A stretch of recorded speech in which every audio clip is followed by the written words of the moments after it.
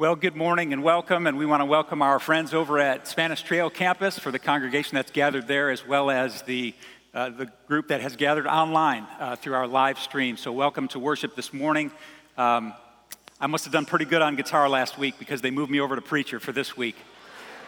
So Pastor Jim and Pastor Brian and Pastor Brad are all over in Europe this morning and this week, visiting with several of our missionaries as they make their way around Europe to plan and work out the logistics for the trips that are for you coming up the rest of this year. We had a few informational meetings last Wednesday to talk about some of those trips. We'll have a few more of those meetings this Wednesday here at the 9 Mile campus, and we'd love for you to join in on that. If you can't make the meeting, just call into the church office, find out where we're going this year so that you can be a part of global missions.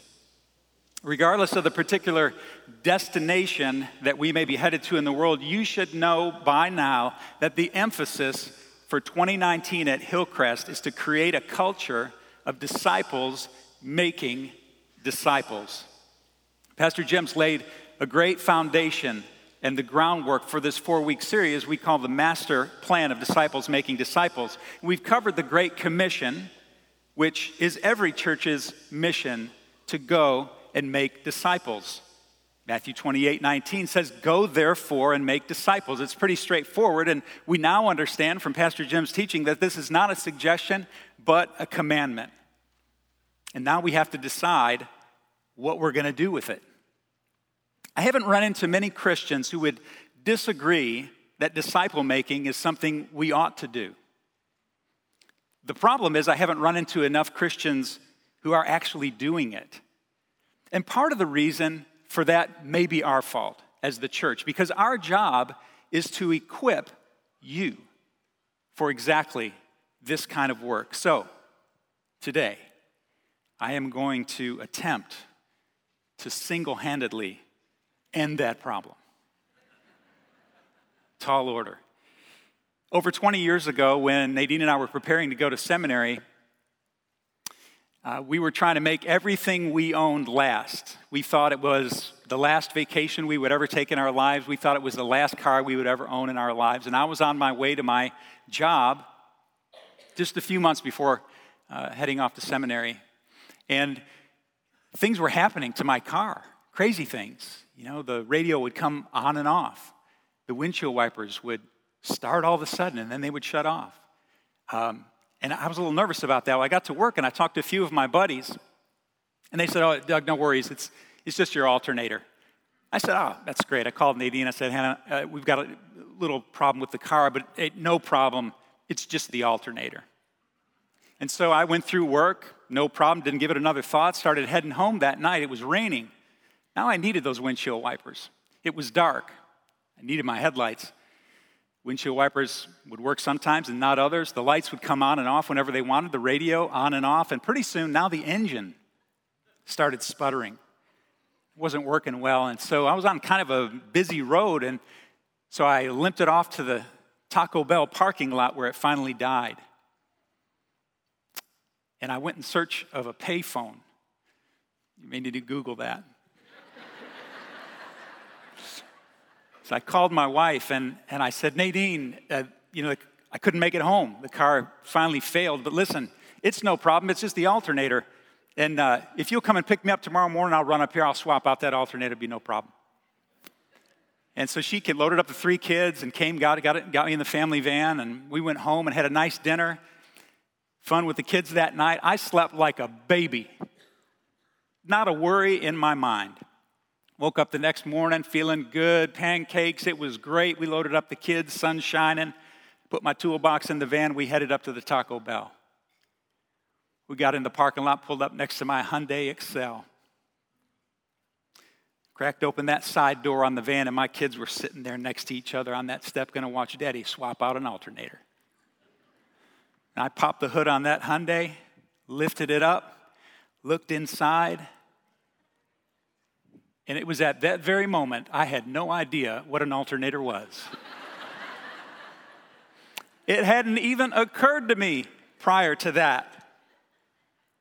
I wasn't equipped. I knew in theory what the problem was. I knew the terms, I understood the words, I knew the general area in which to look, but I sure didn't know how to execute. And I think many of us find ourselves in that same situation when it comes to discipling. We know the terms, we get the idea, but when it comes right down to it, what do we do? Well, the first thing you have to determine is whether or not you're a disciple. Do you believe in Christ? Have you trusted him for your salvation? And are you working at trusting him with everything else in your life? And if you're going to trust him with everything, you're going to want to keep some pretty close tabs on this guy and know who he is. You're going to want to follow Christ. A disciple is not someone who merely claims to follow Jesus. They really do. The following part is so important that Jesus includes following as one of the attributes of a follower. Look at Luke 9:23. It's there in your notes. If anyone would come after me, Jesus says, he must deny himself, take up his cross daily, and follow me. You could read that as, if you're going to follow me, then follow me. It seems pretty obvious, doesn't it? But Jesus knew it was important enough to remind us. So if you're really following, you're going to learn what he's all about. You're going to learn his ways. So for our purposes, and considering what the Bible has to say about disciples throughout the book, we've arrived at this definition. A disciple is a believer in Christ who follows him, learns his ways, and leads others to live biblically. And today, we're going to focus on that execution part, the part on leading others to live biblically, which is really what the Great Commission is. When I was learning how to play the piano as an adult, I had a friend that was really good at it. And so I used him to bounce questions off of and so forth. And I was asking him once, what do you do with that pedal underneath the piano? How do you know, how to use it, when to use it? And his great wisdom to me was, you'll just know. Now, that wasn't super helpful, but how about it if that's not exactly how it worked? After a while, I just knew. And sometimes you just have to get in there and start pushing the pedal to see what happens. Jump in. Follow Christ. Really follow Christ. And the results will be that you'll learn his ways. And when you learn his ways, help others to do the same. If you feel stuck and you just don't know, don't think that you're learning his ways, you may want to consider how you're following him. So one great way to get help in following Jesus is to be discipled by someone. Regardless of where you are in your discipleship journey, you're either on one side or the other of this discipling relationship. Sometimes you're being discipled by someone. You're looking up to someone who's a little further along the journey than you are, and they're helping you along. And sometimes you're doing that for someone else. You're discipling someone else. And sometimes we're in both of those relationships at once. And you know what? I think that maybe is the best and ideal situation. Now, there's some who are very early in their journey and legitimately may just not be ready to disciple someone else. But too many of us have used that excuse for 20 or 30 years. So one of the best ways for you to grow is to go and help someone else grow. Ask any connect group or focus group leader in the room today. These folks prepare this much information to deliver this much information on Sunday mornings. Teacher always wins. Teachers always win. It's super difficult not to grow when you're leading someone else. So help someone else live biblically. What exactly does that mean? Well, there was a TV show last year called Living Biblically, where a guy was trying to follow the Bible very literally as possible. It was based on a true story. A guy actually did that, wrote a book about it, so they made a TV show about it. And it was a comedy because, well, it was funny and not very doable. And that's not exactly what we're talking about here. Living biblically is coming under the authority of God's word, knowing that the scriptures are sufficient to teach us how to live as he intended. It's considering what the Bible has to say when making daily decisions. It's responding to one another in a godly way because that's what God tells us to do. We could also call that having a biblical worldview. And I've got that in your notes. In other words, to have a biblical worldview is to make decisions grounded in biblical principles based on what we can understand of God and his character, ourselves and our purpose, our sin and the solution, and truth as God has revealed that to us in his word. And I printed that in your sermon notes because it's a lot. There's a lot to chew on there, okay? So I want you to refer to that over and over again. You can hang that on your fridge or put it in your Bible, whichever one you open the most.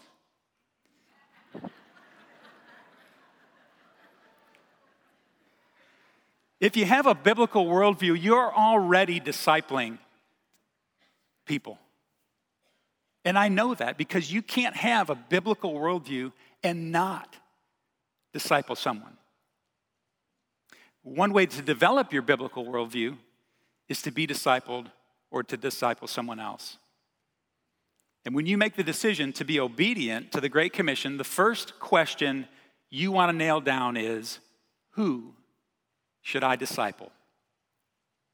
Who should I disciple? So let me give you some things to look for in your disciple. There's only so much time in our week, right? We really need to carefully consider who would be the best kind of person for us to invest our lives with, right? So the first thing you want to look for in the person you're going to disciple is that they should be a Christian. There's really no point in discipling someone who is not a Christian. With the Bible as our primary teaching tool, it's not going to make sense to the non-Christian.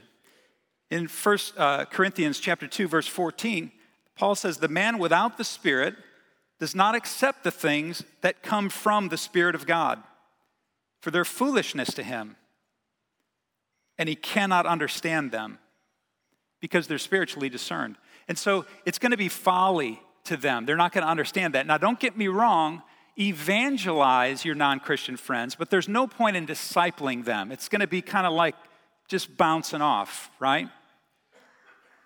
It's going to be a waste of your discipling time budget. So look for a Christian. Second, family member. Family member. We have a special responsibility to those that live in our home. It's our primary ministry. If you have children, start there. It doesn't make sense to invest outside your home if you don't have the home front covered already. Don't neglect your children to disciple someone outside your home. And discipling your kids is a great place to learn how to disciple as well. Third, church member. Church member. It's best to find someone right here at your church to disciple. And that's true for a few reasons. First, if they're a member of Hillcrest, we already know some things about them. We know that they're a believer in Christ. We know that they've been baptized by immersion. We know that they believe in certain fundamental beliefs that we believe in because they've gone through a membership class called Discovery Hillcrest. So we know those things about that person. Second, as church members, we are accountable to one another. And we're responsible for each other. You could disciple your Christian coworker, but wouldn't it be better for him to be discipled by someone from his church or her church? They're accountable to that body, not to our body. So just like in individual families, we're more responsible for our own kids than someone else's kids, right? Same idea in church. Make sense? And third, we have the oversight of our church leaders whose job it is to lead and to protect the flock. So if it's a church member, where in the church are you going to find this person? Well, a connect group is a great place to start. Wouldn't it be odd if we just said, okay, everybody stand up and find a disciple? It would be kind of weird, right? Because there's no real relationship necessarily with everybody in this room. But when you put people in a smaller group, in the context of a connect group, for example, you're going to know that person a little bit better. You're going to see how they react and interact with the lesson and the other people in their class. You may even have done some things socially with some of those folks to get to know them a little bit better. So and if not in your connect group, then maybe in a focus group that you've attended or one that you may begin to attend this coming week. And you can check out your worship folder insert for all the offerings this semester. So this is a smaller group where you have an opportunity to interact with people. God will provide this person for you, whether that's your disciple or your discipler. He's going to provide because this is the master plan. If you're open and available and you put yourself out there, God will provide your person. It's his plan. He's going to do his part. Get in a small group environment if you're not already. Number 4, same gender. No need to get in trouble by taking on a disciple from the opposite gender outside your immediate family. Need I say more? There are plenty of opportunities for men and women to interact in small group setting, but there's no need to invite danger in a one-on-one relationship under the guise of discipling. That's just wisdom. Number 5, teachable. Teachable. Have you ever heard this phrase? You can't tell them nothing. Yeah, amen. Grammar aside, don't be that person. And don't choose that person as your disciple. You're on a limited time budget. Mark Dever, who's a pastor in the Washington, D.C. area and author of this book, Discipling, he says, teach the teachable and try to be teachable yourself. That's a great word. And by the way, this little book right here, very skinny, good book, best resource that I can recommend to you on discipling. And I would recommend that you pick up a copy of this and check it out. I'll be leading a class through this book starting this Wednesday. I'll be doing it twice, once starting this Wednesday and then once starting again on February 27th. It's just 3 weeks long. And we'll walk through this book together. Great resource. Number 6, faithfulness to teach others. Faithfulness to teach others. And this is a critical part of the master plan. You want to find a person who is willing to pay it forward. Your disciples should eventually go get some disciples of their own. And this needs to be a part of the discussion from the very beginning. You need to be building this into your disciple right from the start. Now, most people won't feel qualified to disciple someone. And it seems like the humble thing to say, doesn't it? That you're just not ready. Well, as a discipler, you make them ready. That's part of the job of discipling, is to make that person ready to go and disciple someone else. That's discipleship. Dustin Scott, our pastor to students, posted a quote yesterday from the Southern Baptist Convention President J.D. Greer yesterday. It applies directly to our discussion today. He says, when we question our ability to accomplish what God called us to do, we may feel like we are just being realistic about our limitations.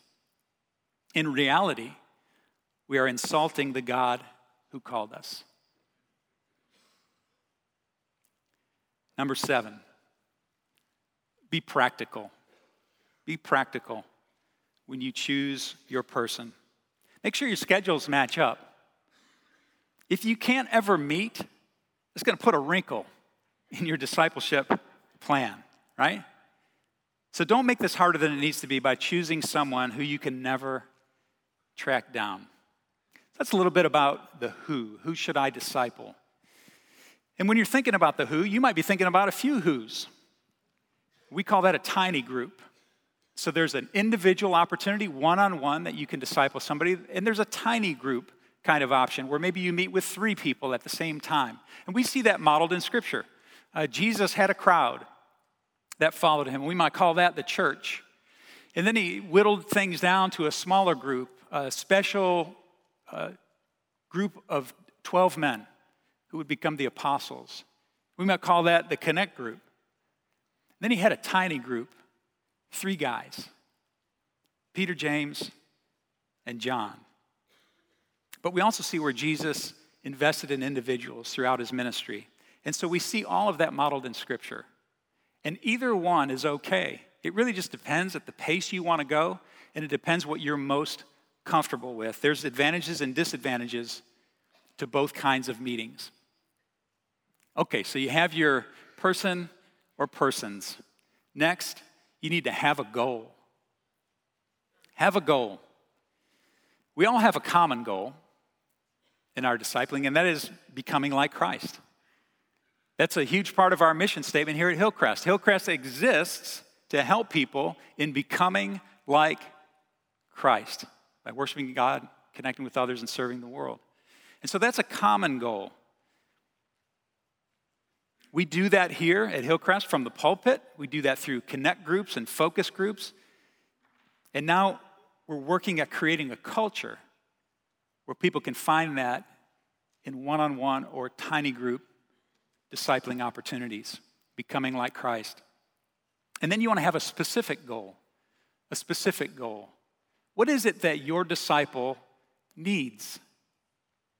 Where do they want to work on the most? Do they want to be a better husband or a better wife? A better father, better mother? A better teacher? Less angry? More loving? What's the specific thing that your disciple needs? And how are you going to find that out? You're going to have some conversations. Just have some conversations. Hang out. Spend some time.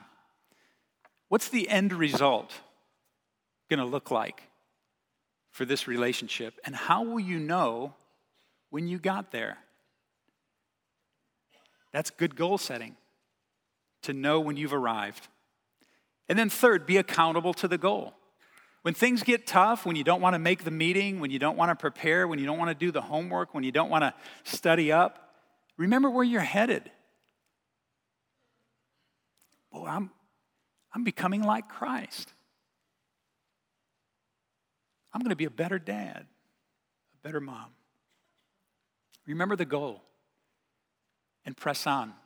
I remember when Eric Mitchell, our Connect pastor, first started,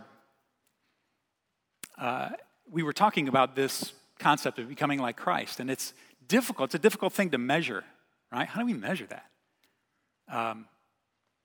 And so I'm thinking, if I just dropped a bomb on this guy, there's really no answer to the question. And it was fairly rhetorical. But Eric says, well, I'll tell you what I do. Okay, great. And it was great what he said. He said, I take a characteristic of Christ, and I work on that for a year. And at the end of the year, I think I'm more like Christ in that area than I was at the starting of the year. Simple. Yeah, it kind of is. May not be easy, but it's simple. So know where you're headed. Know what your goal is. And speaking of knowing the end result of this discipling relationship, you might be wondering, when will this thing end? I'm not sure I want to hook up with this person for the rest of my life. Well, in some ways, it's going to be true. But the relationship is going to change over time. I don't think it's ever going to go away, because a proper discipling relationship is going to be great. And it's going to be huge in your life. And you're never going to wonder what that person's name was. I mean, there's always going to be a relationship, but it may change over time. In the beginning, you may meet quite frequently. It might trail off at some point to lesser and lesser, but when your person gets their own person, that relationship now might go to a different kind of deal. You might become sort of the consultant in that arrangement, where when they run into a roadblock with their disciple, they may come to you and say, hey, how do I handle this? And so you've always got that kind of relationship with your disciple. But at some point, that intentional discipling needs to come to an end. It needs to. You got to push them out of the nest for their own good. Always, always work toward your discipling someone else. Otherwise, you might not be discipling. You might just be having some meetings. When Nadine and I were first married, I was a self-employed computer consultant, which meant that I was unemployed a lot of the time. We had a brand new baby, and I think we might have had 2 mortgages at the time, because there was no way you could raise a baby in a townhouse. You had to have a proper home for this child. So this is the way I was thinking as a young man. And so I needed to make some money somehow. So I got the classified ads. You may need to Google that too. And I was looking for a job, and I saw this job listing, and boy, it was super exciting. An opportunity to make some money. It was a sales kind of thing, though, and man, am I not a salesperson. But one of the cool things about this job is I didn't have to set any appointments. Somebody else would do that for me. So the cold calling part was someone else's job. All I had to do was go in and give the demo, make the sale. And so I went through the training. They took me. Well, they take everybody. I didn't realize that at the time, but they took me. And I got my little kit, and I was selling whole house water softeners. Okay? They'd give me my list of people to go see that day, and I'd go to their house and I'd give the demo. And the deal was that if you gave 3 demos and you didn't make a sale, you had to go see the sales manager, find out what's wrong with your pitch, right? So push your disciple to make disciples. You don't want to see the sales manager. So you've got your person. You've got a goal. And now you need some resources to use. So what are you going to use? Well, listen, the first thing is this book right here, the Bible. It has to be your primary resource for discipling. And what are you going to do with the Bible? Well, there's a lot of things you can do with your Bible in a discipling relationship. I'm going to give you a few things that may spur you on to identify some other things that might be good for you and for your disciple. But let me share with you just a couple of things. The first one is you can look at character traits in the Bible, just like I mentioned with Pastor Eric, where he takes on an attribute of Christ and works on that for a year. You may look at this list of attributes for church leaders. Now, you're going to say, well, that's for church leaders, Doug. That's for elders and for deacons and so forth. But here's the thing. These attributes are good for every Christian. Titus, chapter 1, start verse 6. An elder must be blameless. That's good for all of us. Blameless is good for all of us. The husband of but one wife. For the purposes of our discussion, we'll throw that one out because that knocks all the ladies out, okay? So just forget that part. But men and women both need to be blameless, right? A man whose children, or a man or a woman whose children believe and are not open to the charge of being wild and disobedient. That'd be good for all of us who have a family, right? That's why discipling starts at home. Since an overseer is entrusted with God's work, he must be blameless, not overbearing, not quick-tempered, not given to drunkenness, not violent, not pursuing dishonest gain. Can you work on any of that? Can your disciple work on any of that? I could work on some of that. Rather, he must be hospitable, one who loves what is good, who is self-controlled, upright, holy, and disciplined. That's a pretty good list so far. Anything you can grab a hold of in there? I think so. So right there, just right there. And then just wrapping that up, he must hold firmly to the trustworthy message as it has been taught so that he can encourage others, sounds like discipling, by sound doctrine and refute those who oppose it. So we need to know God's word. Another place, very similar, in 1 Timothy chapter 3, starting in verse 2. Very similar list. Now the overseer must be above reproach. Very similar to blameless, yes? Again, the husband of one wife, temperate, self-controlled, respectable, hospitable, able to teach, not given to drunkenness, not violent but gentle, not quarrelsome, not a lover of money. Must manage his own family well and see that his children obey with proper respect. Dropping down to verse 7, he must also have a good reputation with outsiders so that he will not fall into disgrace and into the devil's trap. Have you ever encountered somebody out in the business world that you know to be a Christian, and they find out that so-and-so goes to your church, and then they say, I had no idea that person was a Christian. See, they should have a good reputation with outsiders. Plenty of things for us to work on right there on character traits, right out of the Bible, okay? So that's a place you can go right off the bat. The second thing that I want to share with you is what we call the put on, put off. Put on, put off. And we got this idea from Dan Davis, and they did this as a discipling opportunity in the church that he attended while he was in seminary up in North Carolina. And for that, we can look to Paul for some language that he uses, and we'll start in Colossians chapter 3. And listen to the language here so you get the idea of the put on, put off. Starting in verse 5 there in chapter 3 of Colossians. Put to death, therefore. That would be putting off, right? Put to death, therefore, whatever belongs to your earthly nature. Sexual immorality, impurity, lust, evil desires, and greed, which is idolatry. Because of these, the wrath of God is coming. You used to walk in these ways in the life you once lived, but now you must rid yourselves, that's putting off, of all such things as these: anger, rage, malice, slander, and filthy language from your lips. Do not lie to each other, since you've taken off, put off, the old self with its practices, and have put on, there's the put on, the new self, which is being renewed in knowledge in the image of its creator.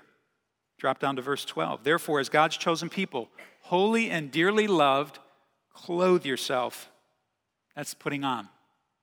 Clothe yourselves with compassion, kindness, humility, gentleness, and patience. Bear with each other and forgive whatever grievances you may have against one another. Forgive as the Lord forgave you, and over all these virtues put on love, which binds them all together in perfect unity. And we have, there's another scripture reference there for you, Ephesians 4. It's very much the same kind of language, putting off and putting on. It's also Paul talking to the church there.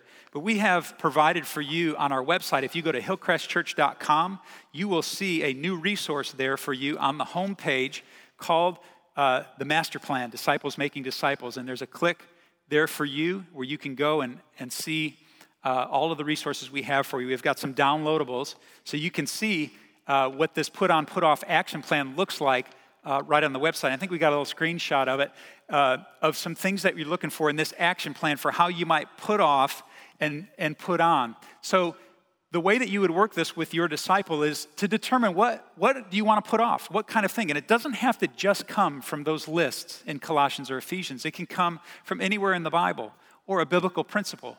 So what is it that you want to put off? And the scriptures are listed there for you. What do you want to put on? What do you want to take on? What do you want to build up in your life? And then what scriptures are you going to base that focus on? How can your brothers and sisters pray for you? How can your discipler pray for you? How are you going to study? What books of the Bible maybe, or what extra resources, extra biblical resources could be helpful to you? And then what actions are you going to take? What actions are you going to take to gain victory over these things? And then to create some accountability questions so that your discipler can ask you these questions. We've also provided on the website an example of this fleshed out for a particular put on and put off. Okay, so it shows you a full-fledged version of this all spelled out, and that's on the website. Great resource for the put on, put off. That's used in just your Bible. Another way that you can go after this relationship is by using a competencies model. A competencies model. And the way that this works is we've got, also on the website, 3 different types of competencies that you can pursue. One is the core values. What's our first one? Here we go, core beliefs. Core beliefs. And what we've listed for you there in the core beliefs are 18 different things that you can go after. It turns out that it's the Baptist faith and message. And so you can look at each one of those sections of the Baptist faith and message. This is what we believe as Southern Baptists and here at Hillcrest. And then it gives you scripture references. This is a screenshot right from the Southern Baptist Convention website. You see all the scripture references. Underneath each one of those sections, you'll see something like that. In addition to using that website and your Bible, there's a book called The Baptist Faith and Message, which will lead you through a study of those 18 areas. That's a great thing you can do with your disciple, okay? The next thing would be the core practices. And the core practices are really what we call spiritual disciplines.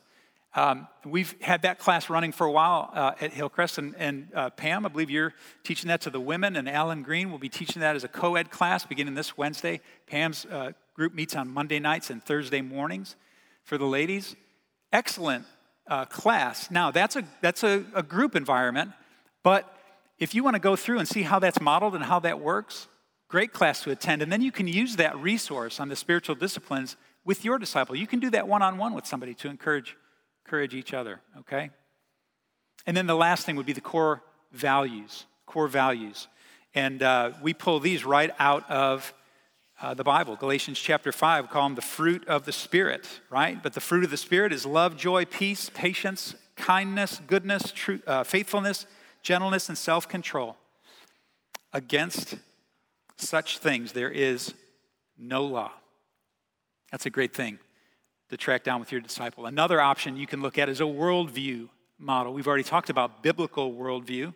We have a resource on the website for you in this as well. When we look at a worldview model, you take a look at a specific issue at hand. What is perhaps a social issue that you're looking at when we come up on elections and we're dealing with voting options? We want to know what the Bible says about those kinds of things. And so identify the issue at hand, study the Bible in relation to that issue, gather wisdom from other resources, make a response, talk about it with your discipler, and then develop some strategies for living out that truth, for living biblically.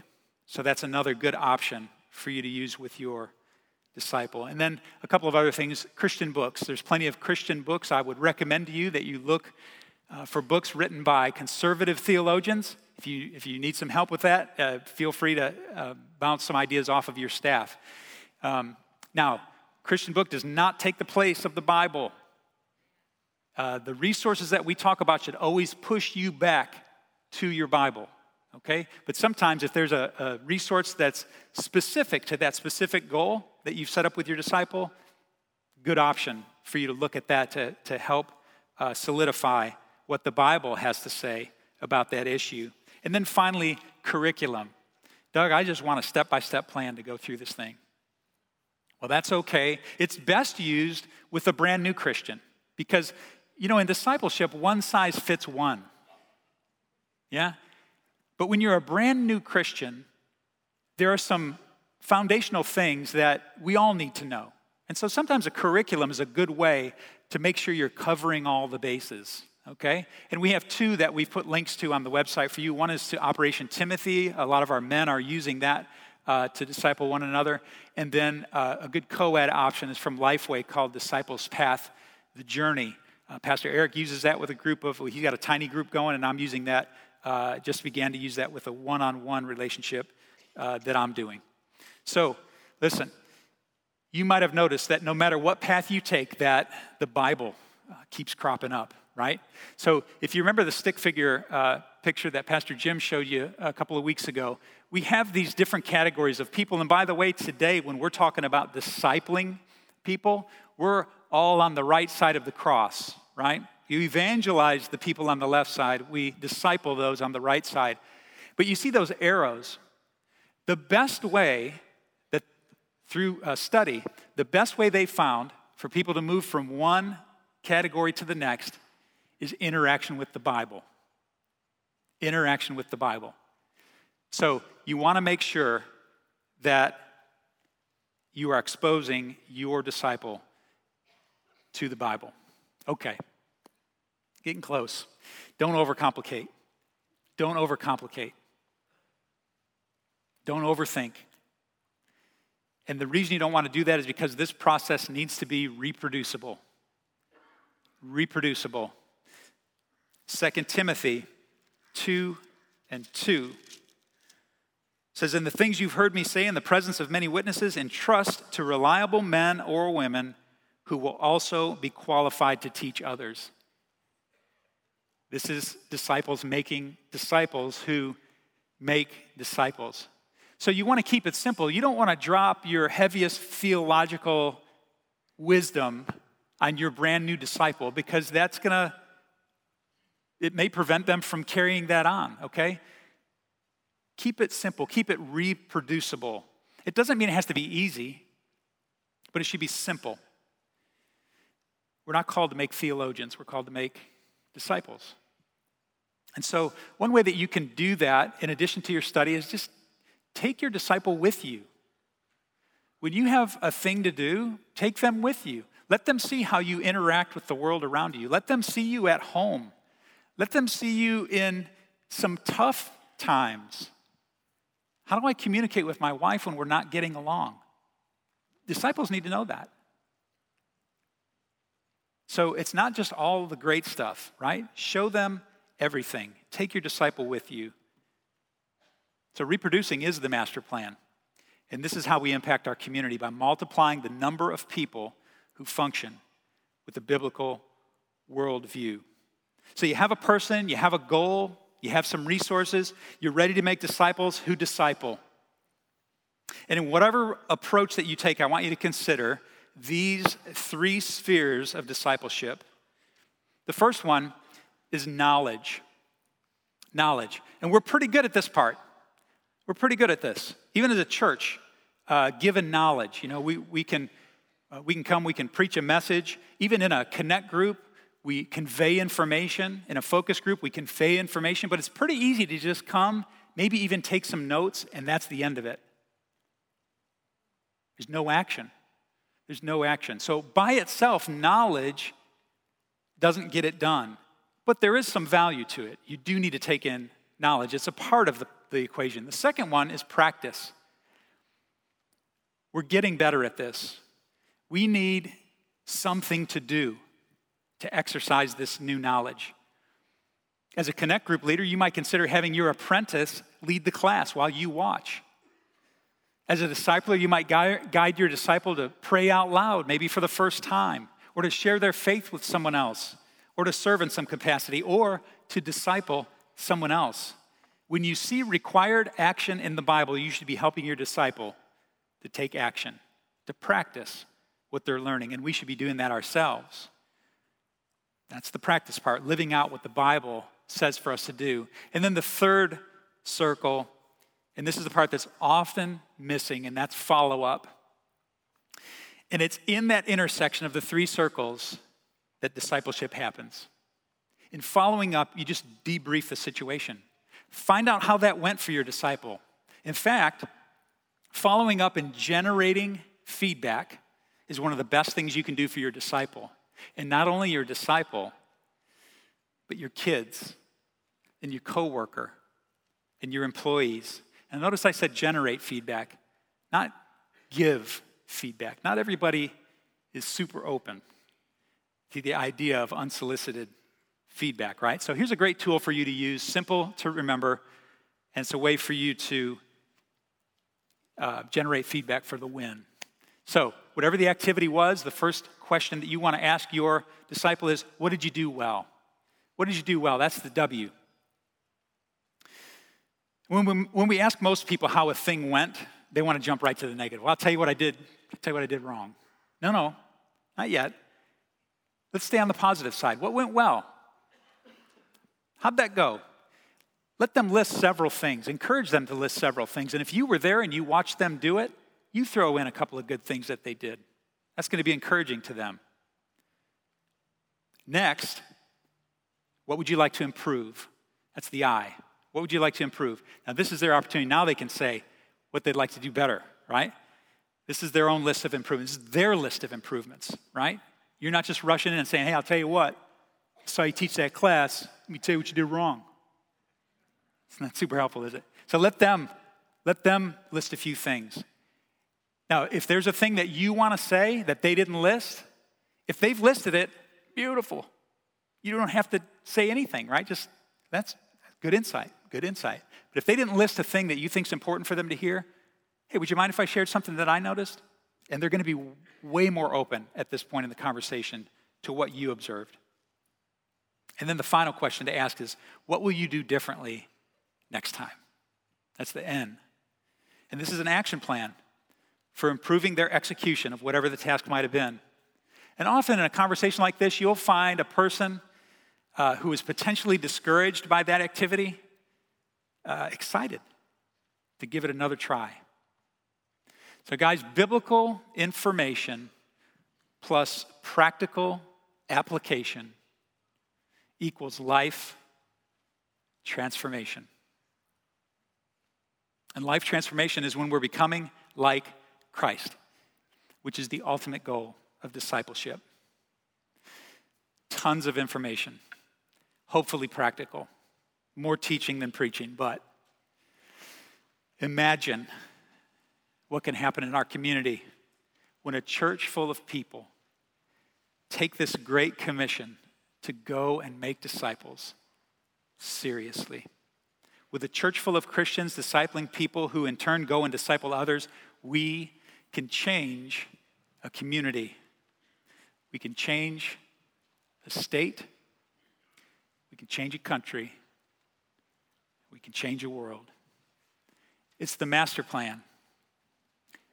And it's the master's plan. This is what God has told us to do. And all God's people said,